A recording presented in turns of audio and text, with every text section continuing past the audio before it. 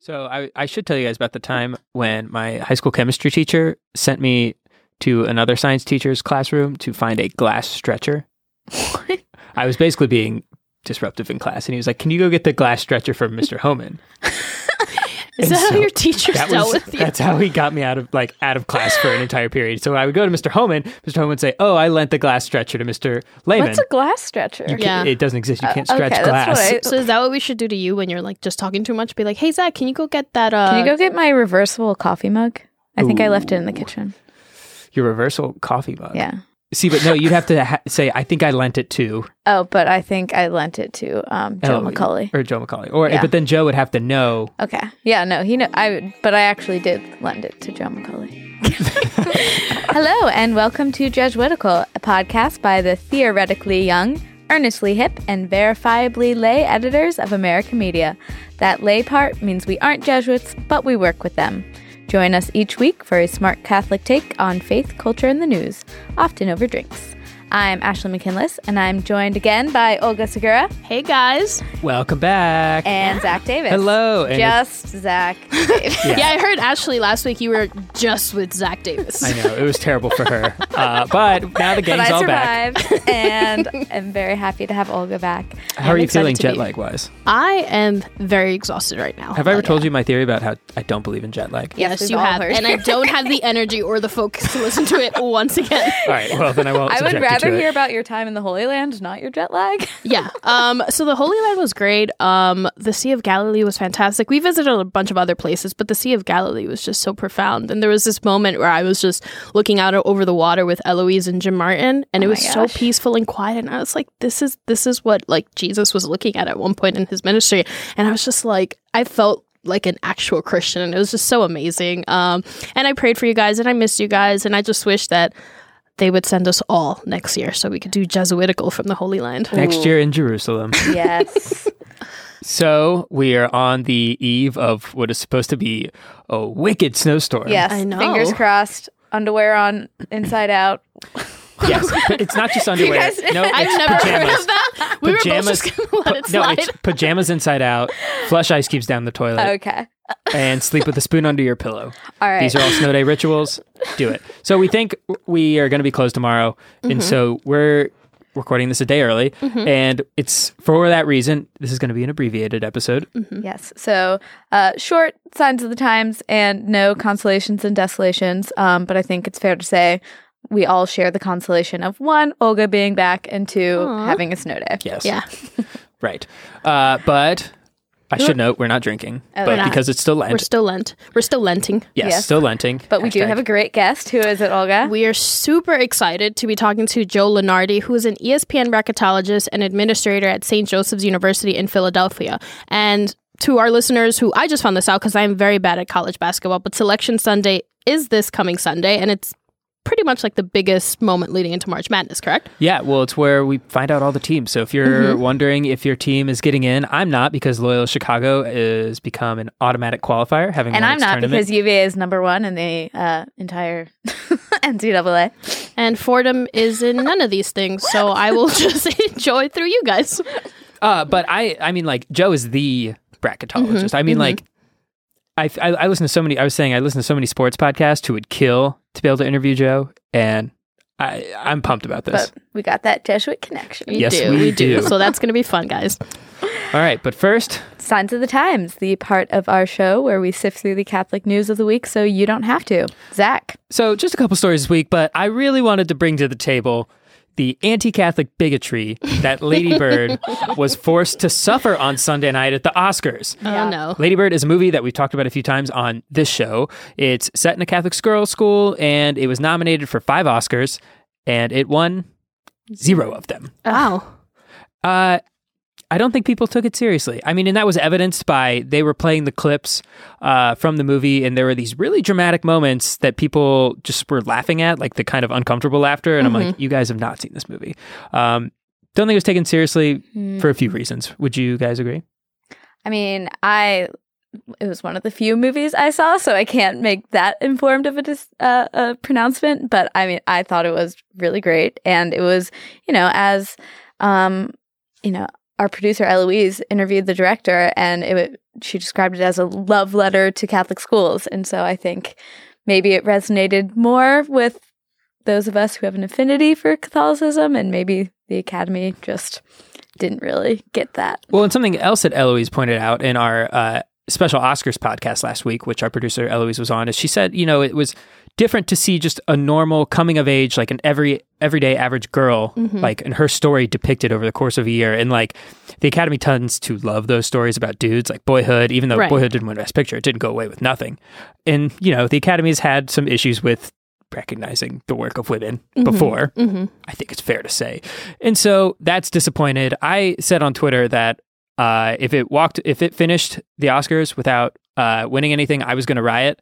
One of the listeners of the show, Maggie, replied that Catholic school kids will be rioting, which means we will roll our skirts and wear colored socks. I like it. I'll pull out my Catholic uniforms for this riot. In protest? Yeah, Good. in protest. All right, what's our next story, Ashley? So 5 years into Pope Francis's papacy, a new poll from Pew Research shows that for the first time, political partisanship is infecting how U.S. Catholics view the Pope. So support for Pope Francis among Republicans has gone down, and more of them are saying that he's too liberal and naive. Naive. Wow. Yeah. Overall, he's still very well liked. 84% of U.S. Catholics, give him a favorable, which is similar to past popes. Yeah, no, it's a little bit higher than Pope Benedict, a little bit lower than JP2. But it's interesting that, I guess it's not surprising when partisanship is affecting, it seems like every aspect of our lives. It's even affecting how Catholics see the Pope. Well, and I feel like, at least in sort of the media's imagination of who Pope Francis is, and also in his papacy, that there have been some issues that have brought to the front and center that maybe Catholic Republicans are having a hard time, like the environment. Some of the Democrats are immigration. These types of things have been very important in Francis's public ministry. And so maybe that's part of it as well. And I won't say much more than that because I'm trying to stick with my Lenten promise that Liel from Unorthodox gave us, which was no political debate. So I will walk away charitably here. But data points like this are useful. We've commissioned surveys like this at America. They help inform sort of a more qualitative discussion. But it's good that the church is paying attention to the numbers. I do think it's weird to poll people on whether you think like the Pope is humble or compassionate, which apparently 91% of people do think that. It's like, okay.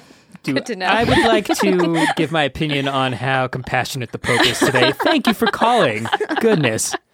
Olga, what's our last story this week? So our last story is some more Pope Francis news. He has established a universal feast day for Blessed Virgin Mary, Mother of the Church, and it was announced March 3rd by the Congregation for Divine Worship, and it's going to be celebrated the Monday after Pentecost every year. So a lot of people are really encouraged by this. Pope Francis has spoken often about the significance of Mary in the church, and this kind of takes his feelings one step further. Well, and it's, how many Marian feast days are we up to now? This is It's gonna be like 4 or 5. Yeah. way more than, I think we're like universal 9 or ones? 10. Oh, Yeah. wow. I don't know. We'll have to Google that later. But I thought this was interesting because, yes, it's another Marian feast day and we love Mary and that's great. But also, part of her role as mother of the church is something that, has always been a devotion. But Pope Francis noted that he wanted that this particular devotion today might encourage the growth of the maternal sense of the church in pastors, religious, and lay faithful. Yeah, that's great. like She's often, when people charge that like the church is anti-woman, people point to Mary and be like, no, look, we celebrate this woman and she's an example for all women in the church.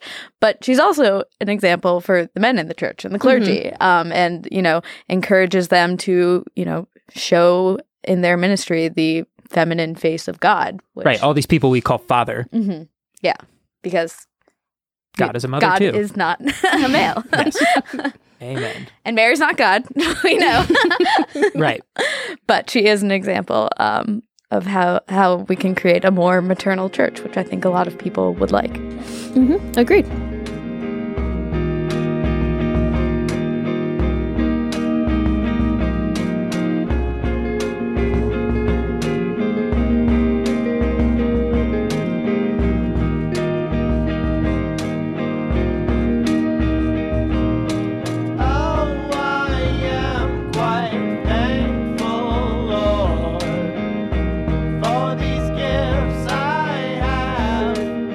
So today, joining us via Skype is Joe Lunardi, who is a bracketologist for ESPN. Welcome to Jesuitical, Joe. I am thrilled, guys. How are you? We're good. We're good. Great. We're also very excited to have you. And you're not, I should say, I'm guessing you're thrilled because you're not, you're an ESPN bracketologist, but you're also an administrator at St. Joe's, right? Correct. And I have been around Jesuit education and Jesuit higher education even longer than I've been around college basketball. I just don't advertise it. Wow. Well, we're gonna get into that later, I'm pretty sure. So, Yeah. So our first question, for those who might not know, what is a bracketologist, Joe? Well, normally, when I answer this question, we have to eliminate the people after they hear the answer. This time of the year, it's kind of an undisclosed secret process. And no, essentially, for the lay audience, bracketology is connected to March Madness in the off chance that you or any of your followers have, filled out one of those little bracket pools that we all do in March. For amusement only, of course. Right. Of course. I predict what that field is going to be in advance for the network, for our game audiences, for coaches and fans and media around the country. And for reasons sometimes passing understanding, it has developed into its own I would like to call it a very large seasonal cult following. And you are catching me on maybe 20 minutes of the only time I will sit still for the month of March. So this is the busiest time of the year, right? This week. These are the high holy days. Correct. I was going to say, yeah. Do you see parallels between people's devotion to bracketology and maybe religion? Well, I will say this, Ashley. I have learned the hard way that fan is short for fanatic. and if I move a certain team in or out of the field, or too high or too low on the bracket for their liking, I will find that my phone blows up and my Twitter time blows up. And in the case of Kentucky, a particularly rabid fan base, they may suggest, that I do things that I'm fairly certain are anatomically impossible. but I view that as just the passion of the sport, and that's what kind of drives the whole enterprise. So what goes into your decision making? Is it more art or science? Are you, feeling the momentum and the spirit of the times, or is it all facts and stats? It usually depends on how much sleep I've had on that particular and just for fun, in recent years, we also set the clocks forward on Saturday night into Selection Sunday. So a night of the year in which I really only sleep 2 or 3 hours anyway is now -1. Oh, no. Wow. Okay. So you're saying you're delirious when you make these picks? This is the Tuesday of selection week. So I'm in pretty good shape today. Like, I have a bed and a shower and a room and a couple of meals. But by Saturday, Sunday, no, I won't be maybe as chipper. But the question deserves an intelligent response because it's useful to inform folks, particularly those who think that I actually matter. I am not people in the NCAA that has a vote. I'm basically mirroring and mimicking their process, which is fairly well spelled out in an annual NCAA Principles and Procedures document that goes around to the member institutions every year. My devotion to that document and its specifics is probably borderline unhealthy in that there's a lot of minutia in there that the 10 people and their staff go through in selecting and seeding the field each year. Understanding the basic math goes something like this. There are 351 Division I basketball playing institutions. The tournament accommodates 68 of them. So that means in any given year, fans in 273 places are going to think I'm the Antichrist. It's just math. And that's what I tell myself. Within the 68 who make it, 32 are automatically entered into the field because they win their conferences. And then there's 36 at-large spots. So that basically is how they fill in the field with quote-unquote wild cards. So if you take 351 minus 32, that's 319 left. So what we're really talking about in bracketology is picking 36 from the 319 in advance. And that's bracketology. So do you feel like you're wielding some sort of papal power when you're putting up your last or your first four out? Like making these decrees? Well, I didn't used to think so, Zach, but now it starts running on the crawler on the bottom of the screen. Right. Yeah. Before I type it. and a couple of years ago, we've affectionately called it the bracket bunker. It's basically a small studio at ESPN where I hang my hat and have a place to work. And then whenever they need me on camera, I, step into a small phone booth and come out as Joey Brackets. But, I get a call from my daughter who was in college at the time and says, "Oh, Dad, we have it on." I won't mention, what frat party she may have been out. But she said, "They changed your name again on and I'm like, "What?" And she said, "Yeah, you're recording too."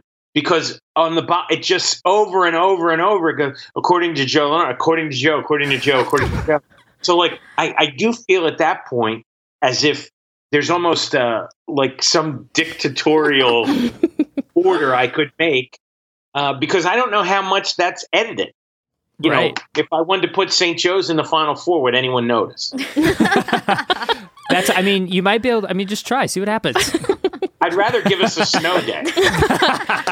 So, Joe, how did you become a bracketologist? I assume it wasn't a course when you were in college, right? Even though you now teach it. It was not. It was not. I was, the star 7-footer on my high school team. You and I both. Good.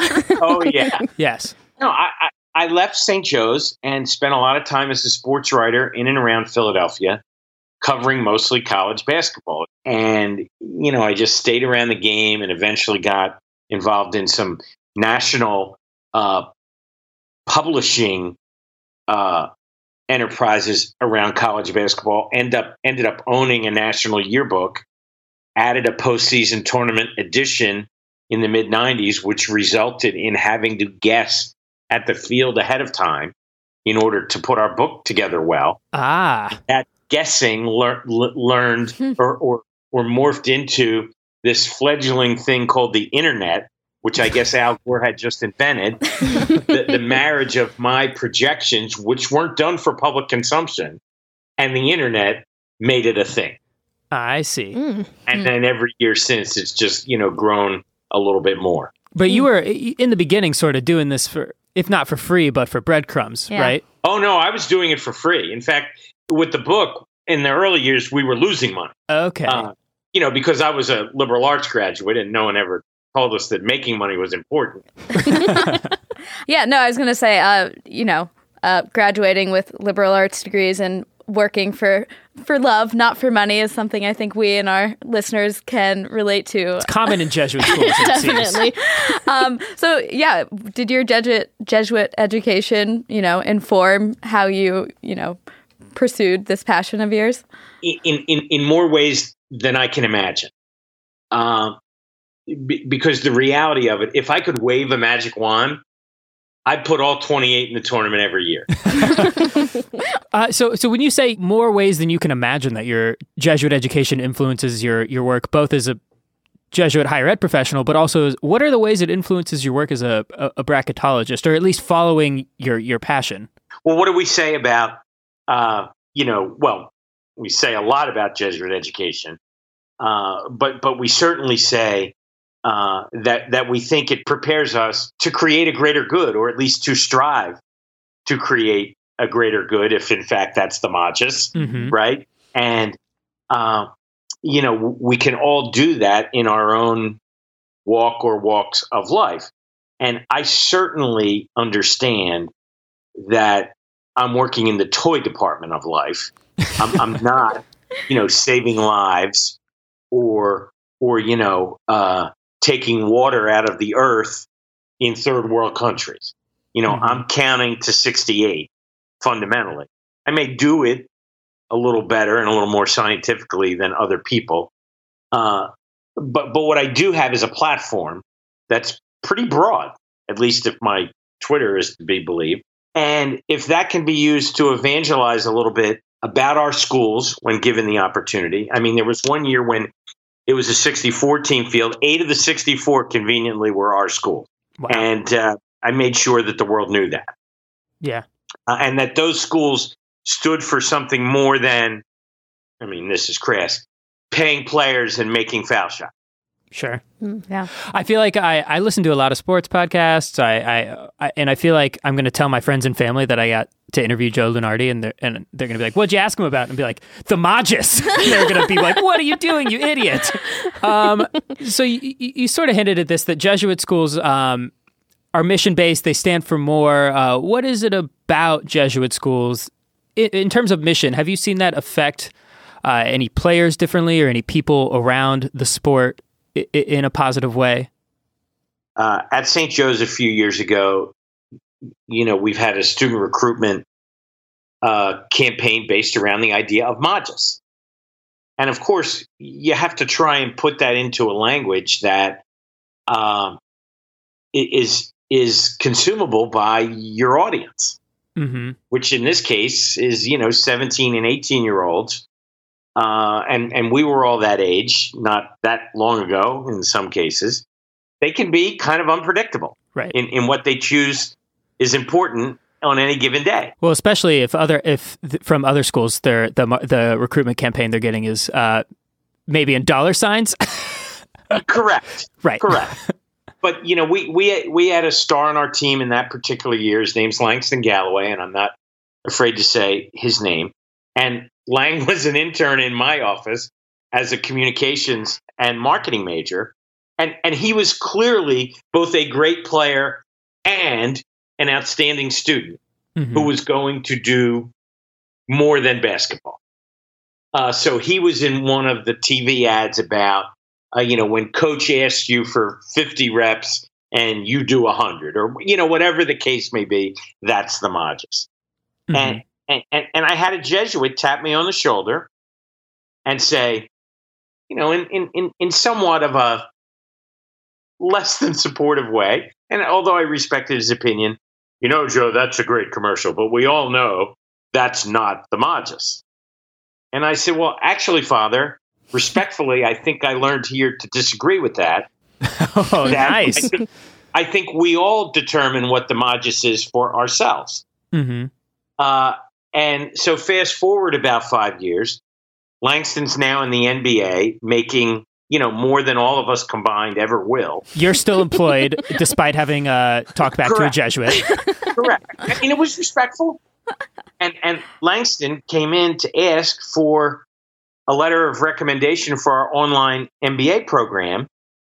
And I'm thinking to myself, this guy just signed a $21 million contract.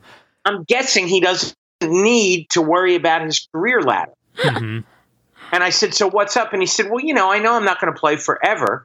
And when I'm done, I want to open rec centers and gyms throughout the South where he's from for, underprivileged communities.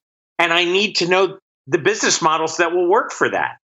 And I'm going to do my online MBA back as I'm playing while I'm at St. Joe's. So, I would say, if that's not the Magis, then we're in the wrong enterprise. Yeah, you take that to that Jesuit and be like, "Oh, is this what you meant?"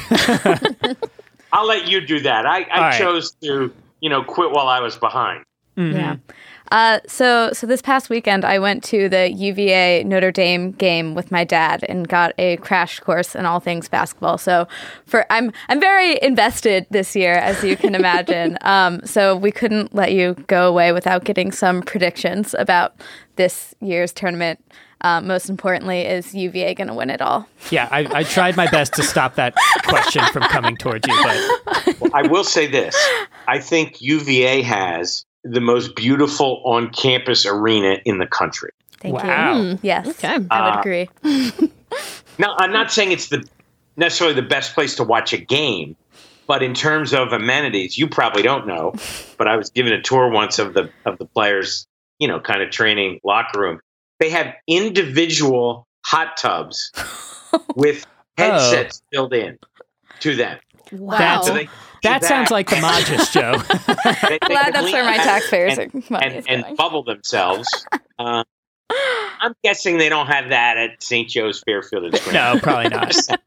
So you've got 4 Jesuit schools currently.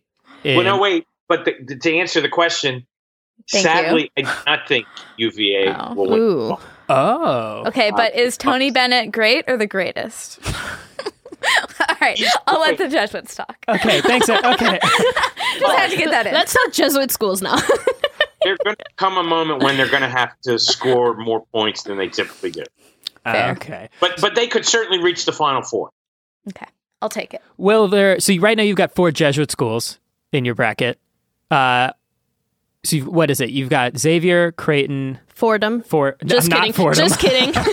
I know. Xavier, Creighton, Loyola Chicago, Gonzaga. and Gonzaga. Yeah. Right? Are any more coming, and how far are those 4 going to go? And Marquette right now is team number 70, so they can make it. Okay. I'm thinking of others that could still play their way in.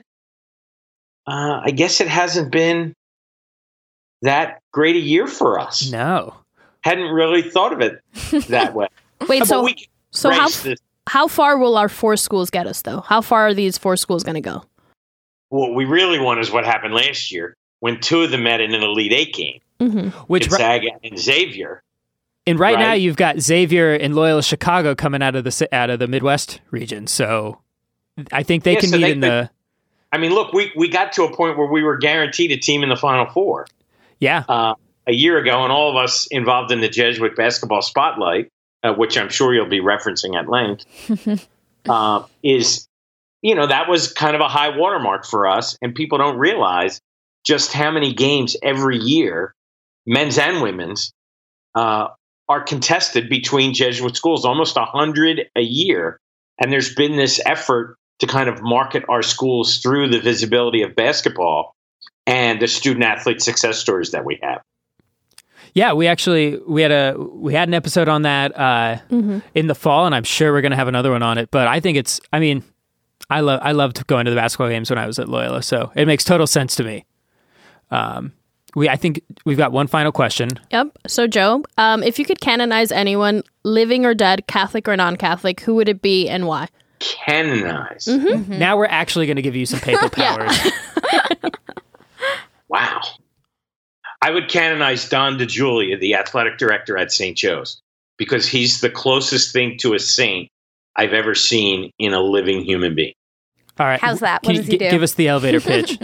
No, Don's been a friend and a colleague and a boss for 30 plus years. He's retiring this year.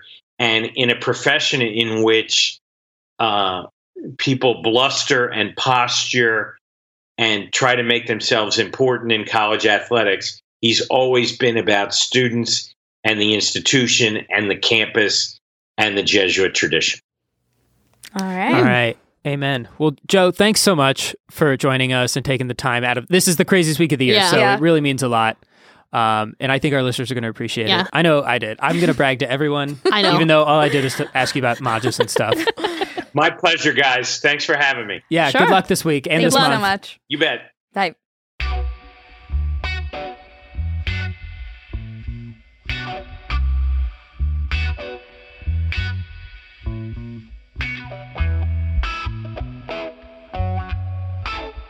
All right, so that will be it for this week. We'll be back next week with a full episode. But before we say goodbye, we want to, one, point you in the direction of America's other Lenten podcasts. We've got The Word, which offers reflections on the Psalms, and The Examine with Father James Martin, in which he guides listeners through their daily prayer of the Examen. So definitely check those out at americamagazine.org/podcasts.